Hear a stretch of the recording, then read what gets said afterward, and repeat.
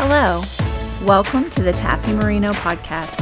I'm your host, Taffy, and I'm so glad that you joined me. Together, we are going to empower and encourage one another to do the good things God planned for us long ago. Let's get started.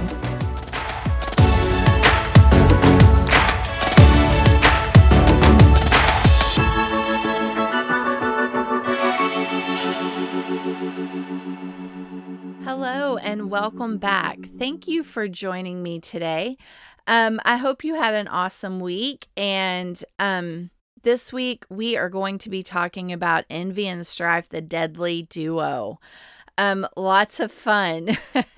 No, it actually is. I have noticed that there's just a lot of envy and strife in the world today and division. So it's kind of like a progressive thing. It starts out with envy, it turns into strife, and the ultimate end is division. Division in the home, division in the church, division in the community, and just division in your relationships. That is the ultimate goal. And I think the reason why is because, one, it's super effective. But it says that where there is envy and strife, there is every evil work. I think also is because, once we talk about what envy actually is, you're going to see it. But it's such an easy access point for Satan. It's something for him to gain access into your life. It's that broken window, it's that thing that, oh yeah, here it is. This one's always open. I just have to jiggle it a little bit and I can get in. But, we talked about last week is that when a thief gets into your garage, they don't just stay in your garage, but they have access to all. And so it seems like a small thing, but it's really not, because it causes every evil work. When I hear the word envy, I always thought more of a traditional definition, which is a feeling of discontentment or being resentful, longing for someone else's possessions, qualities, or luck. But in the scripture that we're reading today in James 3:16, it actually has a very different meaning when you look at this root word in the Greek. And James 3:16 says, "For where there is envying and strife, or where envying and strife is, there is confusion and every evil work." So let's look at envy real quick. It's taken from the Greek word zelos, and it denotes a fierce desire to promote one's own ideas and convictions to the exclusion of everyone else. You get this perception that this person cannot see or hear the view of anyone else. In fact, it's almost twisted their thinking and distorted their thinking, where they can never take a softer line, but they actually hold out until everyone else involved will admit defeat or agree with this point of view, and ultimately it just causes a separation. This is very much condemned in the Word of God. He's always talking through the Word, and you can just look it up. For sake of time, I can't reference every one scripture, but he very much is against envy and strife. We'll just read one. 1 Corinthians 3:3 says, "For you are still unspiritual, having the nature of your flesh. For as long as there are envying and jealousy and wrangling and factions among you, are you not unspiritual and of the flesh, behaving after a human standard and like an unchanged man?" Or he's saying someone that's never received Christ. There's another scripture, Ephesians 4:30. And do not bring sorrow to God's Holy Spirit by the way that you live. Remember, he has identified you as his own, guaranteeing that you will be saved on the day of redemption. So get rid of all bitterness, rage, anger, harsh words, and slander. There's slander again, as well as all types of evil behavior. Instead, be kind to each other, tender-hearted, forgiving one another, just as God, through Christ, has forgiven you. And then an example of envy, and this really got me, it's Matthew 27:18, and it said, "And that Pilate knew very well that the religious leaders had arrested Jesus out of envy." They could not see what he was seeing. They refused. They refused to bend. They refused to listen to him. They were taking a hard stance. And even though they were coming from the the word of God, because what it was based out of, it was not it was motivated out of envy. It was motivated from an unholy place. And we see that what happened is they gave Jesus up to be crucified out of envy. So think of that, every evil work. Now we know that Jesus, obviously being crucified, was not an evil work. It led to our salvation. But that's not what they were going after. They were going after, they just wanted to destroy him. So that is every evil work, when you are so angry that you want to destroy someone. We know that the children of Israel were constantly fighting Aaron and Moses. And I want you to listen to these scriptures as I read them. And some are in Numbers and one's in Psalms, but I'm going to kind of read a story to you. And it says, "And they said, the children of Israel, has the Lord indeed only spoken through Moses? Has he not spoken through us as well?" And the Lord heard that. And then it says that they assembled together against Moses and Aaron, and they said to them, "You have gone far enough, for all the congregation are holy, every one of them, and the Lord is in their midst. So why do you exalt yourselves above the assembly of the Lord?" Well, that's not true. That's not what they were doing. But envy had come in and had created this story and this perspective and really began to twist things. Remember, I said up there that when they took this stance out of envy, it really began to distort their thinking, and they couldn't see anything other than the perspective that they had created. And Psalm 106, continuing on with this story, and it says, "And the children of Israel became envious of Moses in the camp, and of Aaron, the Holy One of the Lord." So we know that all of these things were rooted in envy and seeing things their own way and refusing to listen to any other counsel. It's not about something being true or that someone is right. Just ask yourself, where is it coming from? Any time that I find myself taking a really hard stance and getting emotional about something, I check myself now, because I have had this in my life.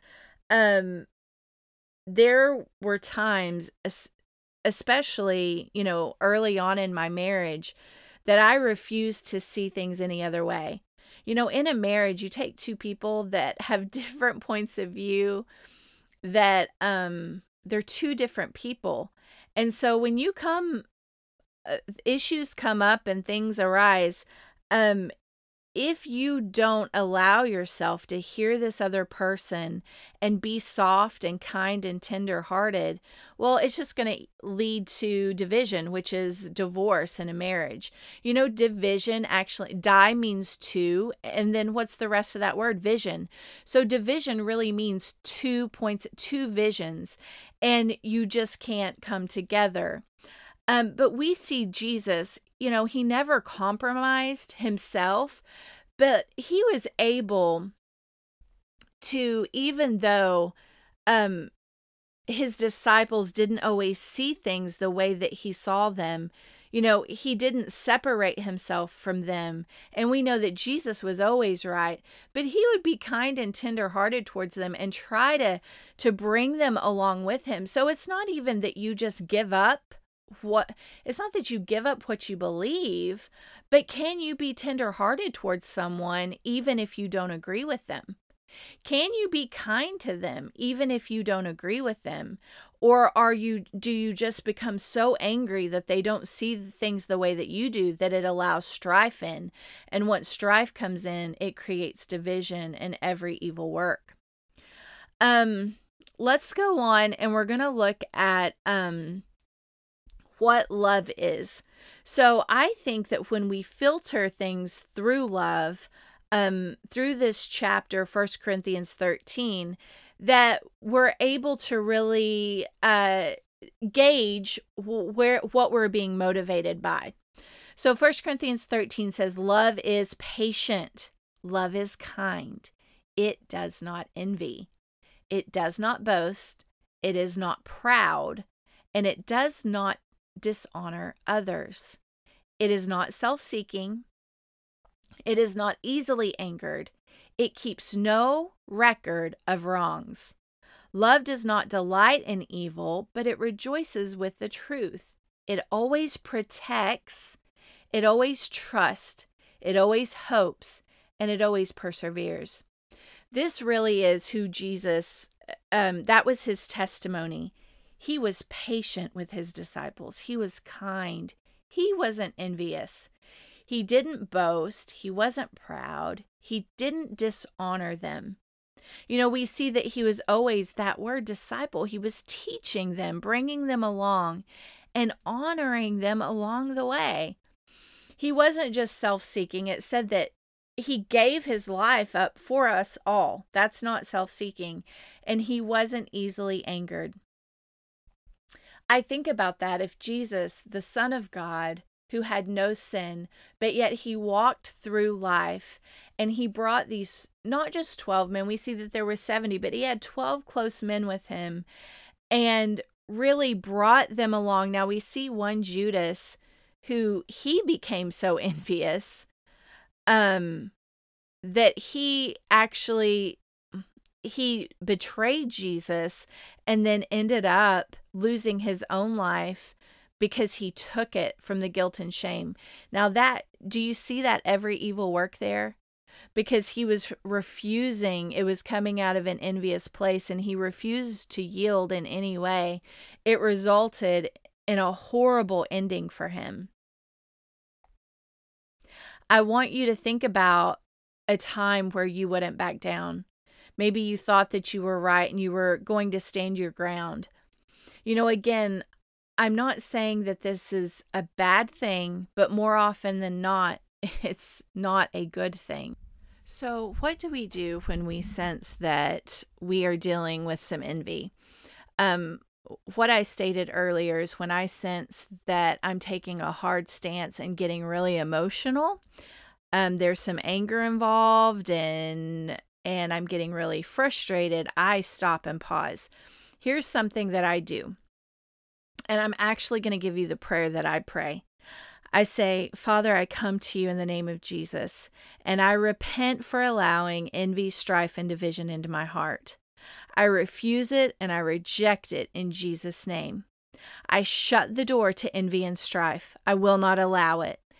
Holy Spirit, I open the door to you. Come in and into this situation, and I invite you to work. I invite you to move. I pray for your perspective, Lord. I allow love in, and I see things, and I operate through love. In Jesus' name, amen. When I do this, I see change in my life. Suddenly, I see things that I didn't see before. Suddenly, I have a new perspective. And also, my heart softens, and the Lord, the Holy Spirit, is able to work through that situation. You know, one time pastoring, I remember, and I've been doing this for years. I have been saying this prayer for years. But I remember one time, a situation happened within the church, and a person, they came to me over an issue that they were having within the church. Well, when I first heard it, it was really small, the area of conflict, or what the conflict was over. It was over something very small and seemingly insignificant. But what I recognized is that there was more happening here than just a disagreement over something, that it was actually envy coming in. And if it was allowed to stay, I knew where things were headed. It was going to get into strife, and then it was going to become division, and then every evil work. As a pastor, that is something that we're always praying over, because it's just, again, like I said, it's such an easy access point. I call it spaghetti dinner for Satan. It's quick, it's easy, and it's effective. It's his go-to to disrupt, to kill, steal, and destroy. Envy and strife, it's a quick and easy one. So anyways, this person had come to me, and I realized what happened, and I asked them, I said, would you do something for me for 1 week? And this person, really, they humbled themselves. And I am so thankful for that. I said, I want you to pray this prayer. And I gave them the prayer that I just gave you. And then I said, I want you to pray for this other person involved every day and ask for God's perspective. Well, they agreed to that. They said that they would. The next week they come back, and they were just, it was so amazing to watch. They were in awe. So they had this amazing testimony. They said, I did what you said, and I actually have a solution. Well, what's so cool about that, as I had been praying over this situation that week, the Lord had given me a solution as well. And it was the same one that the other person had. So the Holy Spirit really was invited in. Let everything be confirmed by 2 or 3 witnesses. So he gave the solution to us both. And they said, and that's wonderful. That resolved the issue. We have the solution now that everyone was happy with. Both sides were happy with it. Imagine that. So they had this solution, and this was just so cool. They said, but what was really amazing is that I have an issue in my life, and it was serious. It was a very serious thing that they could do nothing about. And they said, this week, the Lord took care of it. He completely resolved that issue. Well, just like I said, when a thief comes in, he has access to everything, not just one area. But God stands at the door and he knocks. You have to invite him in. So remember when I said I open the door to you, I open the door to love, I invite you in to come and work.